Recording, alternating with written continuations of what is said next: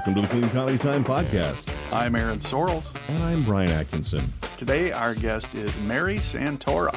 Mary Santora's comedy is slightly dark and incredibly quick. Her debut album, Hillbilly Bougie, hit number 1 on both iTunes and Amazon, number 5 on Billboard, and can be heard regularly on Sirius XM. Mary joined us at the Gilda's Laugh Fest Recovery Showcase, and we're going to talk with her about the good, the bad, and the funny.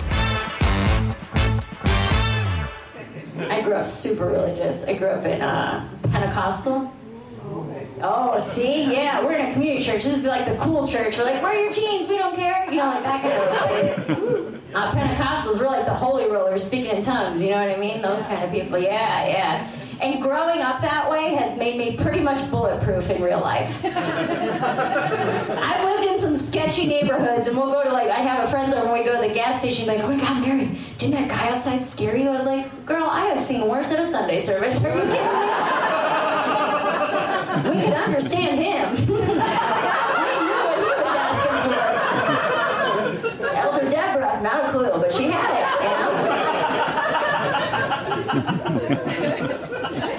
Elder Deborah is scary. I have seen her. I know what's going on with that. Mary, thank you so much for being on the Clean Comedy Time podcast. Yes, Mary, thank you for being here. Yeah, of course. Thank you guys so much for having me. Excited to be here. Thank you.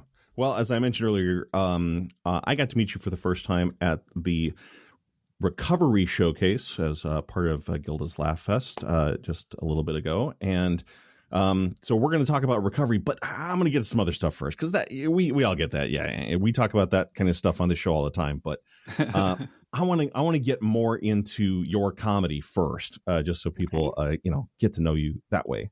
Yeah. So just right out of the gate, why did you go to comedy? What got you started doing that? You know, man, I ask myself that every day. Right? You know, you're usually in a 2-star hotel in the middle of the country. Like, what am I doing with my life? No, I was always interested in comedy, and it is one of those things I've always enjoyed. And I actually got started for the first time in college. There was a girlfriend of mine who was producing a student stand-up comedy competition, and there were 10 spots and 9 men and no women. And she was like, hey, you want this 10th spot? And I was like, sure. And so, you know, I did a competition the first time and then kind of just kept going from there. And every comedy show since then has been that same mix. Yes, pretty much. Yeah. Yeah. One of the things that we try to do here at Clean Comedy Time is whenever we do a show, we always try to make sure that we've got a person of color, minority, something like that, and a woman. Sometimes they're checking 2 boxes like that, but you can't have a diverse show unless you do it on purpose. Don't forget, Brian, we also try to make sure that every show has at least one old white guy. Oh, yep. And that's me. And how do you find those? I can never find any old white men really? doing comedy. Oh, well, yeah, few and far between. Yeah. Well, you've got my contact information now, so yeah. Next time you're missing that old white guy, you know where to find me. Yeah. So now I have seen lots of videos of you, and I've seen you in person a couple of times. And would you say that you are known for your crowd work? I don't know if known is I don't think I'm known for anything, to be honest with you. But I enjoy doing crowd work. It is something that I have a lot of fun with, and that, you feel it out. And if somebody, I've never shied away from it. If somebody, shouts out, or if it's I ask what would normally be a rhetorical question and somebody answers it, I'm not going to get upset. I'm going to roll with it and, kind of go with whatever happens. And, it's funny because I only got comfortable with crowd work because I was doing these horrible, horrible bar shows for a while where it was just, 2 people where the opener, I was opening and going up doing 30 minutes cold, which means I would do no introduction, no host, no nothing. You would feature and you would just do those 30 minutes. And so you had to rope the crowd in some way. And so that's kind of how I learned to do crowd work. And then honestly, post-pandemic, I kind of in the last few years have realized that nothing really matters when it comes to comedy. When it's like, because I would get so upset if somebody would shout out or if my set got interrupted because I'm like, I have to work on these jokes and I have to perfect them and they have to be, I want to get through what I want to say. And then the more I realize where I'm like, yo, that's not really fun for anybody. I'm not having fun. I mean, the crowd's going fine, but then I'm kind of giving every crowd the same show.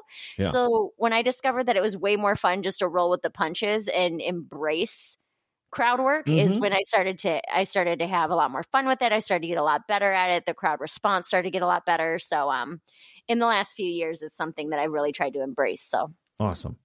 I have taken some classes and reading and practicing and so on for my own comedy. And I've had multiple people tell me, oh, yeah, if you get a heckler, if you get somebody who speaks up, don't give them any power. Don't let them talk. And watching you specifically and how you work with them, I am just completely throwing those comments, not completely out the window, because sometimes people are jerks, but I don't know if you just are engaging with them or kind to them or whatever, but it works. Well, that's a big part of it is you don't have to be mean. People think that crowd work has to be mean or that you have to insult people. And that almost never works. Yeah. If you want to have a funny, engaging moment with somebody, then you have to be funny and engaging. And it's funny when I was dipping my toe in the crowd work pool, I was actually at Hilarities and I was very mean. I would shut people down immediately if there were any kind of a heckle or anything. And I would get very mean and very personal and very offensive. Yeah. And the manager of Hilarities was like, yo, either you stop talking to the crowd or you're going to stop working here because people are not happy, Oh, wow. And there's a comic named that same weekend that I was working with. His name is Matt Fulcheron. I don't know if you've ever worked with him. He's so funny. He and I were talking about crowd work and I was kind of mad because I felt like I was getting a good response and the people were on my side and that guy's an idiot. Why don't you just throw him out? Like I was almost mad at the club. Mm-hmm. And Matt Fulcheron gave me the tip where he was like, listen, you're just interact with them. They're going to make themselves look stupid at some point. Like you don't have to do it for them. Seriously. And once that kind of turned in my brain where he was like, let them look like an idiot on their own. And then you're the hero anyway, then all you have to do is be funny, which you already are. So once you kind of get that in your mind, you're like, oh, they're going to say something stupid. I don't have to do it. They're going to make themselves look dumb. So just let them do it. It'll be fine. Yeah. That is tremendous advice. Thank you. We of course witnessed that at the Recovery Showcase. There were a couple of moments there where somebody said something and you just took a total laid back attitude, like, all right, I got all day. We can sit here and talk about this. Well, that's what I mean by like what I have to say is not that important. So if you've got something that's clearly burning a hole in your soul that you have to say it out loud right now, then I guess we're going to talk about that for a little while. We'll figure it out. Yeah. And I think too, what's fun with crowd work is that it makes every show unique. So it's more fun for me. And then it also leaves a lasting impression on each crowd where they're like, they could come see you twice in a weekend and it wouldn't be the same, Right. Yeah. Which kind of brings me over to your day job, for lack of a better term. You're the co-host of the Alan Cox Show on the 100.7 WMMS, the Buzzard, Cleveland's rock station. And you do afternoons there, and I've watched and listened to a little bit of your show. I have a background in radio too, not like that. My voice is more of an announcer. I'm ready to introduce the latest in Muzak and more of a jockey. Yeah, for sure. Yeah. And also just my age. I mean, that's what we did. Yeah. But what I heard and watched and so on is it's that same quickness that you need to have. And so I was wondering, did one influence the other? So you're quick on your feet, working on the radio, you're quick on your feet, doing crowd work. How did those two play off each other or work together, or what pushed one or the other? Well, honestly, radio amped up my crowd work times 1,000 because we do a live show 4.5 hours a day, 5 days a week. And one of the other co-hosts is a comedian. And then the host himself, Alan, he's been in radio 35 years or 30 years. And he also started in stand-up, and they're both very quick, very smart people. So it's one of those things where you have to be quick. If you want to contribute, it's a live show. You don't have time to think about it or rehearse or write a joke ahead of time. You got to think of that immediately. So getting used to being on radio, it definitely helped how quick I can be on stage, just because it's muscle memory. It's what I do all day, every day. Yeah, right. So I would say that the radio contributed to the crowd work 10,000%. Cool. Just to strike the difference there, and I'll say this a couple of times, it's my age as well as just what my experience was. I had people telling me when you're working in radio, oh, you got to think of what you're going to say before you say it and then say it. And at the time I was always like, well, that sounds really stupid. It doesn't sound natural at all. It doesn't sound like, and then they were telling me, you got to sound more natural. It's like, well, don't tell me what to plan what I'm saying. Yeah, pick one. Have you ever had a conversation with someone who's clearly nervous and had rehearsed lines? Like, I don't know if you've ever been on a date and the person was just like, so what are some of your interests? And you're just like, oh my God, like it's so forced and awkward. But it also depends on the type of show. Like if you're doing a jock set, and you say you have 2 hours and you have 8 stop breaks where you have to, do a couple minutes. Yeah. Yes, that lends itself a little bit better to prepping and having at least a general idea of what you're going to say. We go in and we go in blank every day. Alan has a show rundown of the topics he wants to get to each segment. He's the only one who has it. And then we kind of just go from there. So he'll introduce topics, and however it plays out is how it plays out. So. Yeah. And that works, and it's so natural when it's done well. So you guys are. It's great. It's really fun. It sounds like you're having a great time, and that's the truth when it comes to stand up as well. Like if the comic's on stage and they're clearly having a great time, the audience is going to get drawn into that. Yes, they want to be a part of it. That's why they're there. This is the last thing I'm going to say about my own radio stuff. Is that was one of the things that pushed me to doing clean comedy, because I worked in radio for a long time where it's like, I'm incapable of saying certain words in front of a live mic. Yeah. So for me, it's like, well, that's just how it is. And I'm married to my wife. She doesn't like the other kind of comedy anyway. So if I want her to like what I'm doing, I'm going to keep it clean as well. But for you, Mary, are you capable of? Honestly, here's the thing. I can work clean. I can work dirty. I can kind of do whatever's needed of me. And there were times when I first got on radio where it was difficult not to curse. It was very difficult. Or I would go away for a weekend and do shows, and you can say whatever you want, and there are no limitations. And then coming back Monday morning was pretty hard to censor myself. So it's just kind of easier to keep it out, Yeah. Well, I have to say, I know now you can flip that switch, and I don't know if you were messing with me, but at the show, at the recovery showcase, I remember you coming in, and you came into the kind of green room we had set up, and there were some Sailor-esque qualities to the introduction and the conversation, and then you're like, oh. This is a clean show, and I'm like, yeah, and then boom, you flip the switch.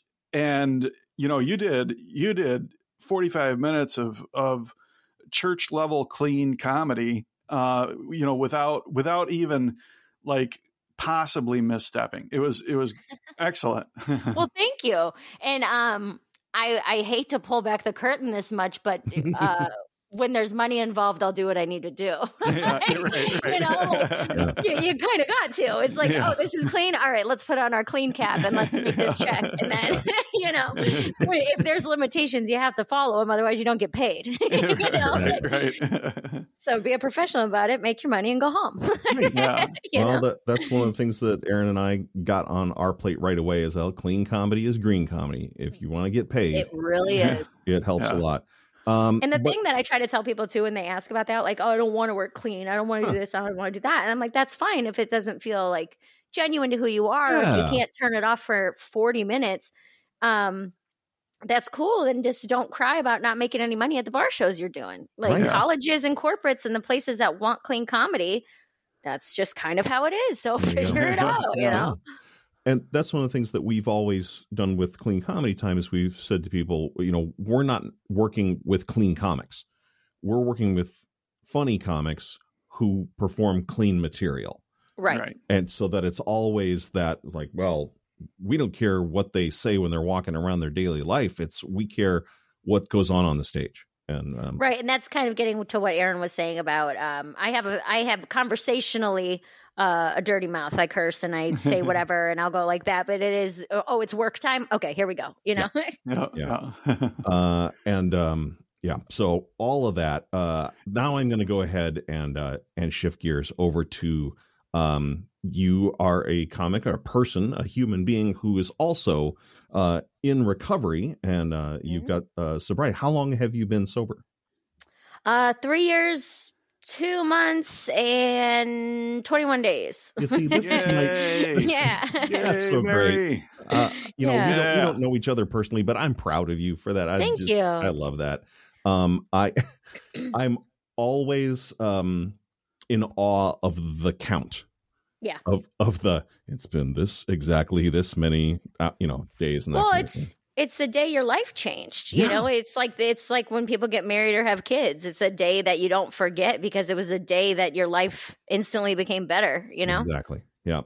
While we're recording this comes out a couple of weeks after we recorded, but my wedding anniversary is tomorrow, so I know exactly what you're talking about. There you go. Yeah. Yeah. But you have had some other major changes once you became sober. It's crazy admitting you got something wrong, you know what I mean? Like, I work on this. I'm realizing so many things in my sobriety. I'm learning a lot. I've learned about mornings. Have you guys heard of mornings? Wild, right? I woke up like 3 weeks sober and I was like, hold on. You mean that I have time to get McDonald's breakfast and go to the bank? Are you kidding me? Get out of here. Is this how the 1% lives? Okay. I like this. Yeah. And this is the thing with Aaron and I. Aaron, the unemployed alcoholic, he's got years of sobriety, and I'm one of those people who's never had a drink. Oh, wow. Good for you. Well, yeah, as it turns out, my biological family rift with alcoholism and everything you can abuse. They're all over it. Right. And are all clean now, which is awesome. But it just turned out that before I ever met them, it was never a thing. But back to you. No worries, man. Yeah.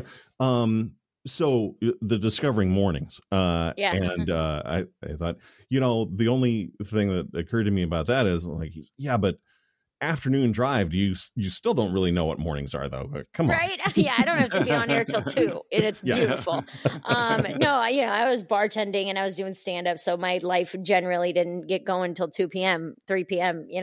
And that's fine because that's the kind of life I was leading. But it was. That joke leads into more of like the reality behind it is just how much time you have on your hands when you quit drinking. Cause it's like, I'm not hungover. So I wasn't out drinking till 4 a.m. and then I'm not hungover. So when my body naturally wakes up at like 9:30 in the morning, which is still not that early, right? Like I'm up at 9:30 or 10 and I'm like, damn, I have all day. Like, what am I going to do today? Right. So it's just like, man, I can go get breakfast. I can go to the bank. I can run all my errands. Like, this is crazy. Yeah. At the flip side, I did morning drive for a long time.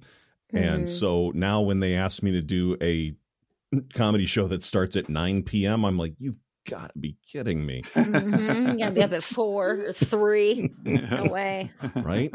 And then you've also picked up a number of activities since then. It has been a crazy couple years to be sober. I will say that. Sober during a pandemic. Whew, buddy. Right? Listen, everybody. Like, boy, it got to the point for me where I had to Google sober activities. Do you understand what I'm saying to you? I was 18 months into recovery, and that was my rock bottom, for sure. Because the internet had nothing for me. One of the things that popped up on Google was paddleboarding, which means that even Google was like, you don't out, Dre. Go stand on the river alone. I don't know. What do you want from us? They're just like, the only thing open is liquor stores. Like, it's liquor stores and Lowe's. If you're not getting drunk and building a deck, I don't know what to tell you. And you added to that the number of unfinished decks in Michigan. Oh yeah. It's a crime shame. I gotta ask you, Mary. Now that line of "go stand on a river alone," how did that come into existence? Because it's so well crafted. I worked backwards on that one, and Okay. you're gonna that joke in particular. It sounds so stupid. I really like the word river. I think it's a funny word. I think it's stupid, and I wanted to write a joke with river in it.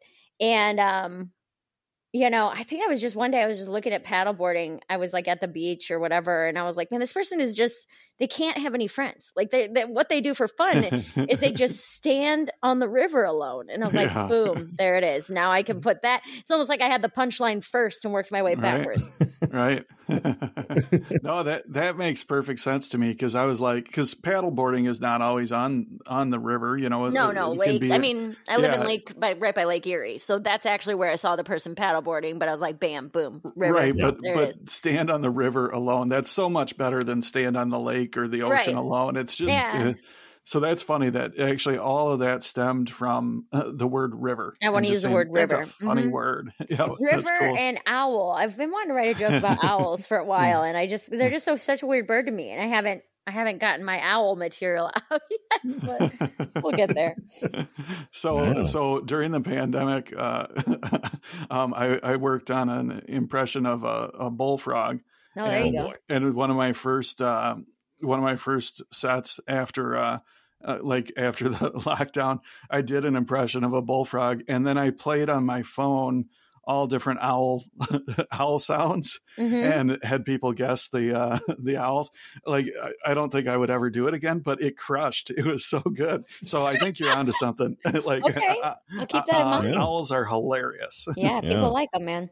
People were hungry for comedy just a few months ago. Yeah. They seem to be over that now. That's my bullfrog impression. Nice. Oh, yeah. Well, the time has come on our little podcast to take a break, but we'll be right back. Be sure to give us a review on Apple Podcasts so it's easier for people to find us, and like us on all your podcast favorites. We'll be right back.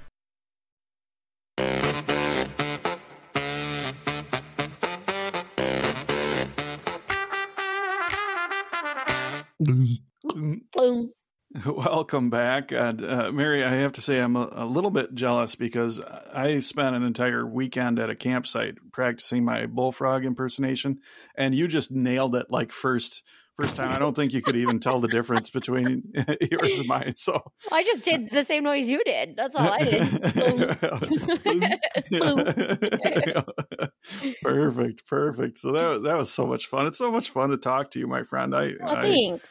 I know I've mentioned this before, but I have a lot of admiration for you. I think you are just incredibly funny, incredibly inspirational, and just an all around cool person. So thanks. Thank you, Aaron. I really appreciate that. Yeah, thanks for hanging out with us. Yeah, no problem. Yeah, in the second half of the podcast, we like to get a little bit deeper. We like to go into what's going well for you and even some things that you might be struggling with. So, Mary, what is going well right now? Man, it's kind of going well. Like, life is kind of going well right now. Man, I love that answer. Wow. I've got comedy. I'm working a decent amount on the road, although I kept my summer pretty light. I just moved in with my boyfriend.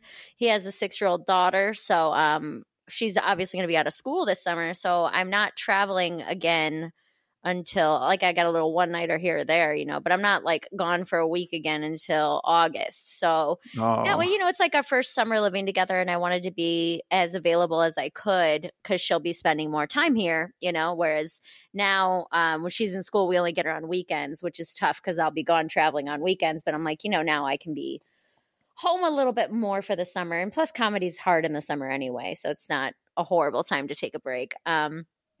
So that's good. Radio's good. I'm trying to learn how to edit more video and build a social media following. So I just had a video hit 6 million views on TikTok, which is crazy. Oh, congrats. Yeah, thank you. So yeah, I mean, that part of stuff is pretty good.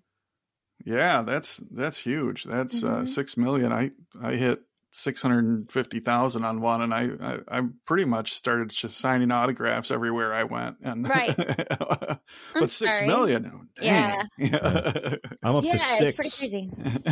Yeah. Wow, that's so, man, you just hit so many spectacular things right there. You talked about your family life. And something that's really incredible to me is you putting that first. You putting the relationship with that 6-year-old and spending time together, and that how is that relationship? It's good. Like I said, I travel on weekends, and my boyfriend, we currently only get her on weekends because she's with her mom to go to school during the week. So I haven't been here as much as I could be because of stand-up. But then again, I wasn't going to obviously cancel my weekends, like I already had first quarter booked back in, October. So it's not, before that even. So it's not like I could get rid of what I already had. So I figured the best next thing would be to just keep the summer light so that way I can build a relationship more. Her and I get along. It is fun. It's great. It's a completely different feeling than being an aunt, which I'm very used to. I've been an aunt since I was 11 years old. Yeah. So like dating a guy with a kid didn't make me feel weird or anything like that. But it is completely different. So learning my own role in her life as a unit, the three of us, it's just a lot to figure out. And so, yeah, I'm just looking forward to that. Yeah. Well, I mean, I can hear in your voice that, this is uncharted grounds that you're it really is, stepping in on. And, but I mean, you know, who you are will shine through that, who you are will make for a great relationship. So I'd just like to encourage you that, that's going to continue to develop, and hearing you prioritize and hearing you, looking forward to that, even in some uncertainty, that's what's going to do it. So good job. Well, thank you very much. And it's funny because all 4 of my brothers and sisters have kids and have had kids for years and years. So I'm kind of experiencing things for the first time that they are experts in, so we have a group text message, and I'll shoot a text message. Like we went, the 3 of us, my boyfriend, his daughter, and I went to the water park, and it was just the most challenging, frustrating, beautiful day, because I was like, there's moments where I'm watching those 2 in the pool together, and they're swimming and they're having so much fun. And it's this just beautiful moment for me to watch them have. And then 2 seconds later, she won't stop splashing him in the face. And he's like, I'm going to drown you in this pool if you don't know. So it's just it's just such a weird mix of emotions that I, like you said, that I have not experienced before. So it is, it's like a new chapter of life, Yeah, well, that's exactly what it is. It's a new chapter of life, but you have experienced some new chapters in life. Mm-hmm.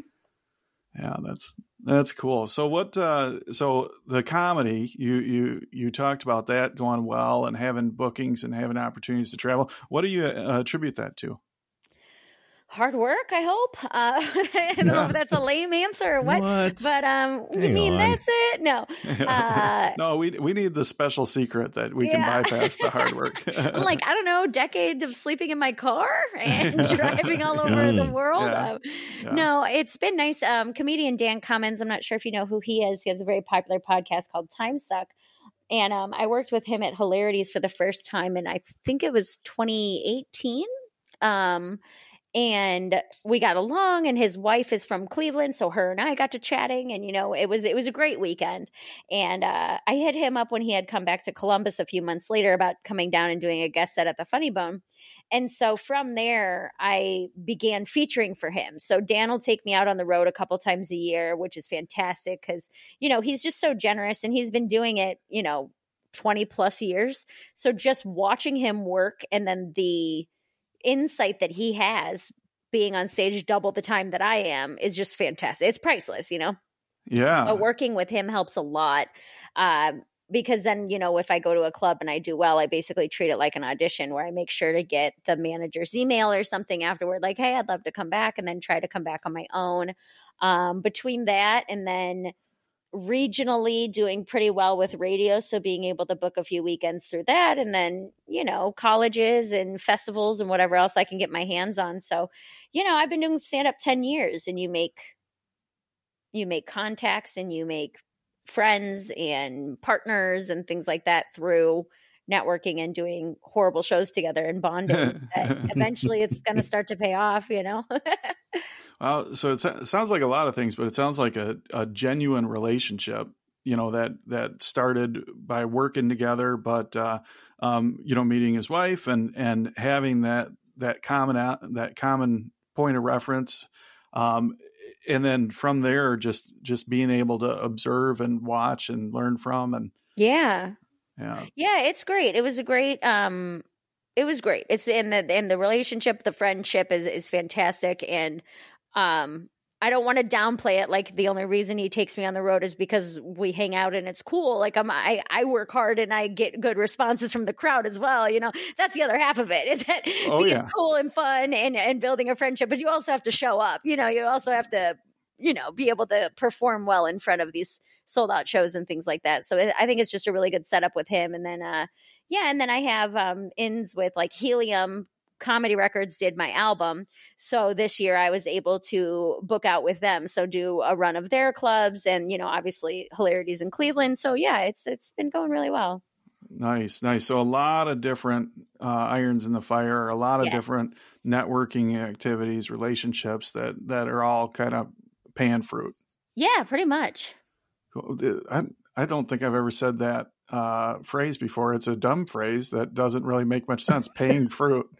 Producing fruit. Honestly, I heard pan fruit, and I was like, I heard too.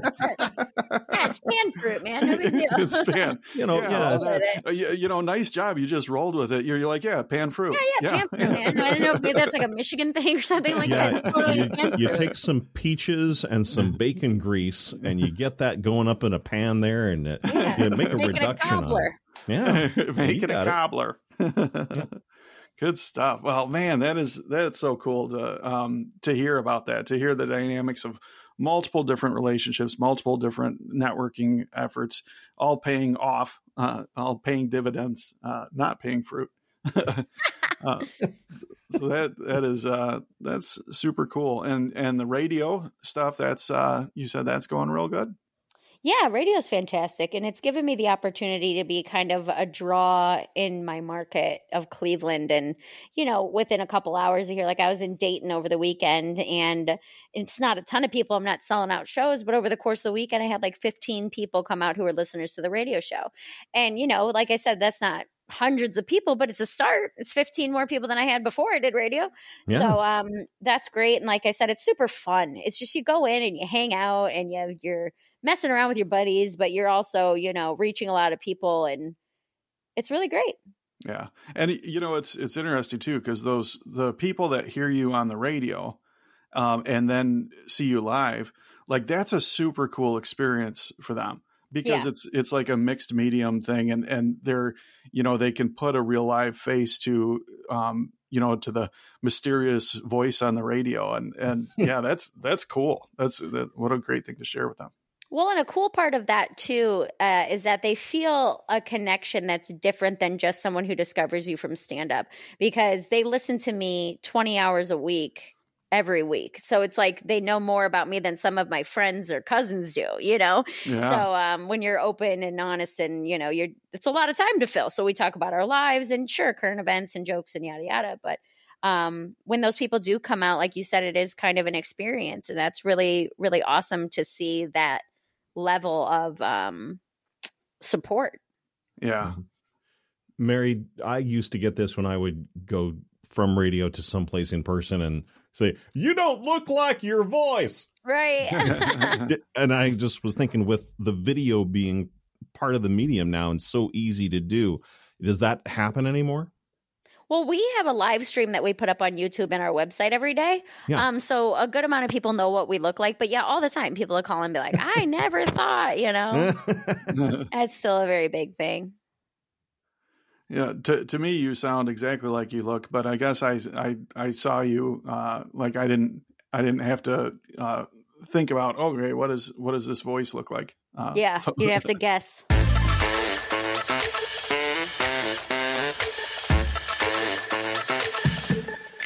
good things. I got to say that was probably my favorite response of all time through doing this. What's going well? Life is going well.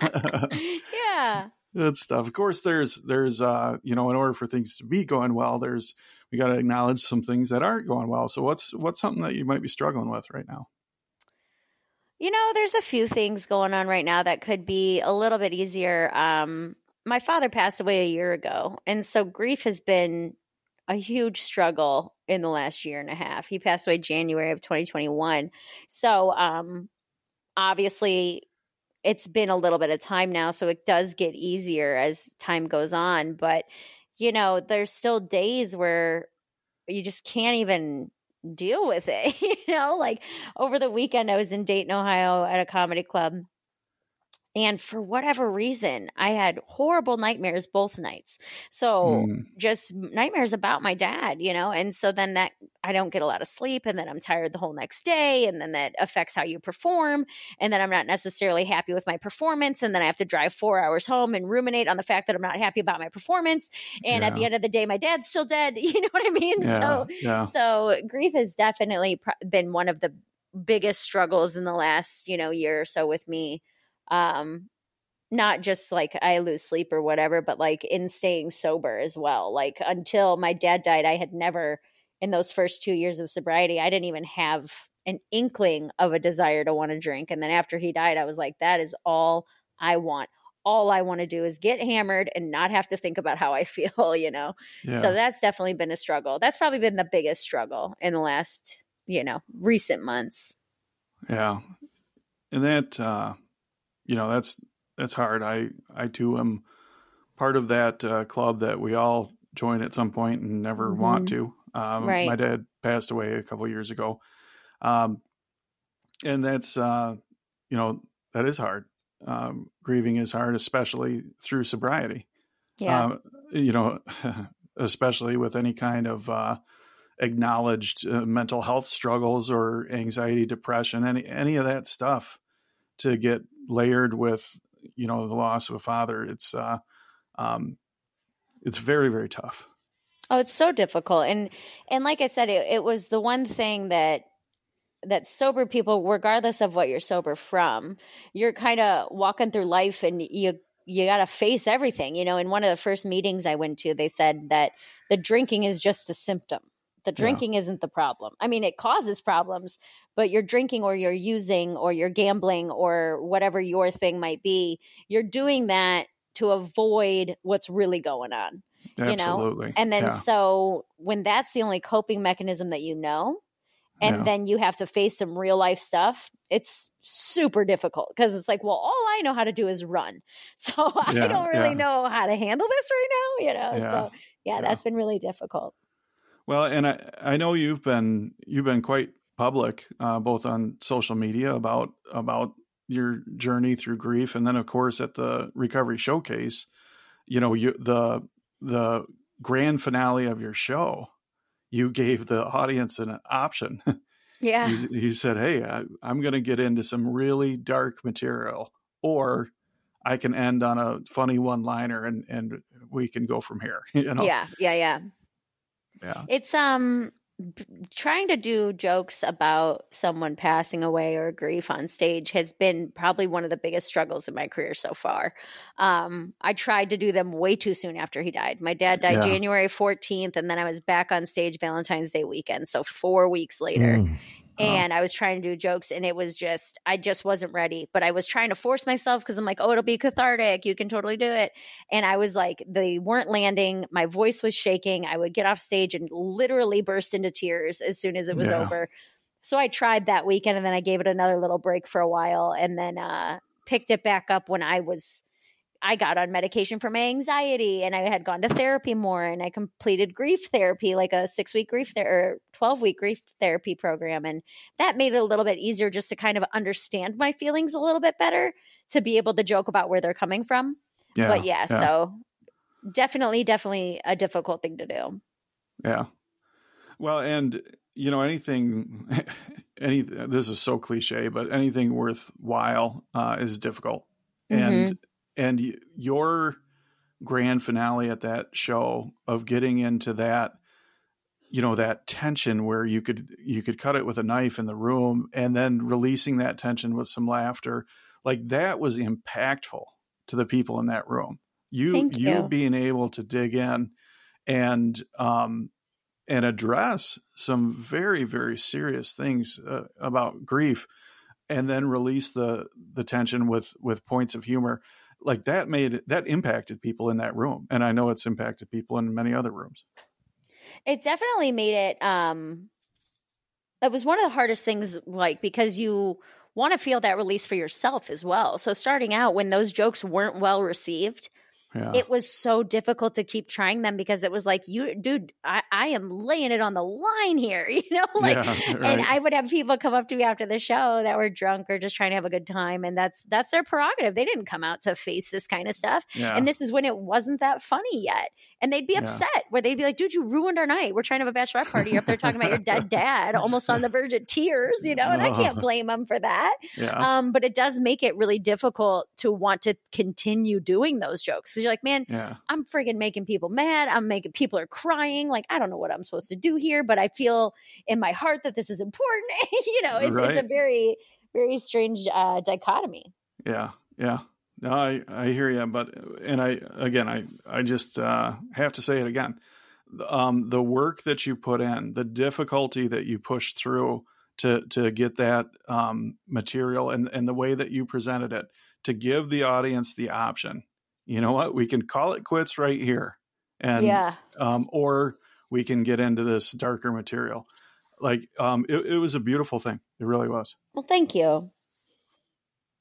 Yeah. So, and that's of course, Gilda's Club, who was what that event was for. It was the Laugh Fest Recovery Showcase, which is a fundraiser for Gilda's Club. They of course they deal with cancer support, but grief support is a huge part of their mission and what they do. So, and I didn't know that was going to be part of your set when I booked you. Oh, yeah. Yeah. And then to have that come together, it was a truly special night. Well, thank you, man. I really appreciate that. And there's, people like that are in similar positions or have lived through tough times like that. Like, those are the ones who will come up to you after the show and be like, man, you've said everything I've felt but haven't been able to put into words. And those are the ones where if I get 2 of those a show, then it's worth it. If I get 1 of those every 3 shows, it's worth it. You know what I mean? Right. I had one woman come up to me and she had tears in her eyes, and it was so moving because she was a little bit older. She was very upset. And I could see, and I was like bracing myself to have to explain myself, to say, hey, like, give her reasons why I do this. Yeah. And she asked me, she said, were those jokes about your father true? And I said, yes. Well, I'm not a psychopath. Like, I wouldn't make that up and then sell it to people. No, he was in the audience, actually. Yeah, actually right here. Dad, meet Ethel. No. So I was like, yeah, they're true. And she said that she had lost a loved one to COVID as well, and that she hadn't laughed about it. And that was the first time that she was able to kind of look at it in a different perspective. And we both started crying, because I was like, oh God, like you feel this immense sense of like, community, almost like being seen and feeling like you're doing something, like you're helping people. I don't know. And you are, like, I mean, as you know a little bit about, I've got this comedy club in the metaverse now, the Soapstone Comedy Club.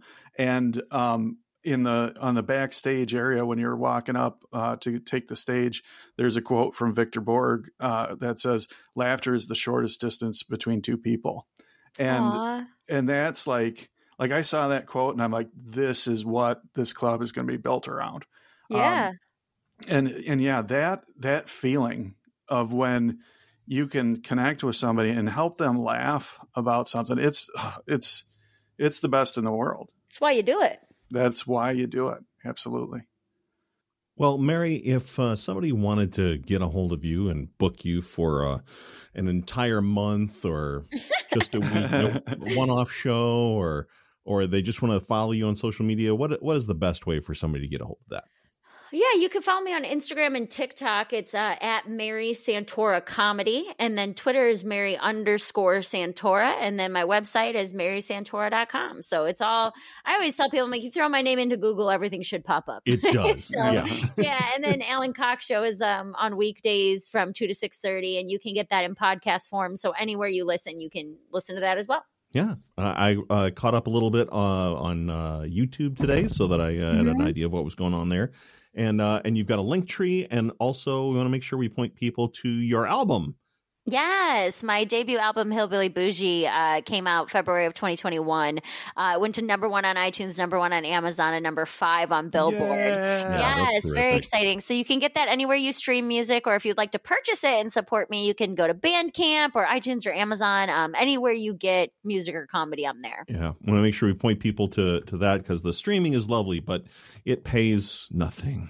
Correct. So if you want to buy it from Bandcamp, that would be fantastic. Yeah, that's the best for you. That's the best for an artist. Yeah. Make sure that you watch those Bandcamp special weekends where they've got more percentage going to the artists. And it's the first Friday of every month. It's called Bandcamp Friday. There you go. And the 100% of the proceeds go to the artist. So Bandcamp doesn't take a cut, and the label doesn't take a cut on those days. That's so good. Thank you, Mary. Cool. Thank you so much. Thank you guys for having me. Absolutely. Terrific speaking with you. And we're just excited that people in the Clean Comedy Time world are going to get to know you as well. Thank you. I appreciate it. Thanks for listening to the Clean Comedy Time podcast. We bring comedians together performing their clean material at showcases, fundraisers, and other events. Our shows are free from coarse language and topics. They work for anyone, anywhere. Check out cleancomedytime.com to find an upcoming show or to bring Clean Comedy Time to you.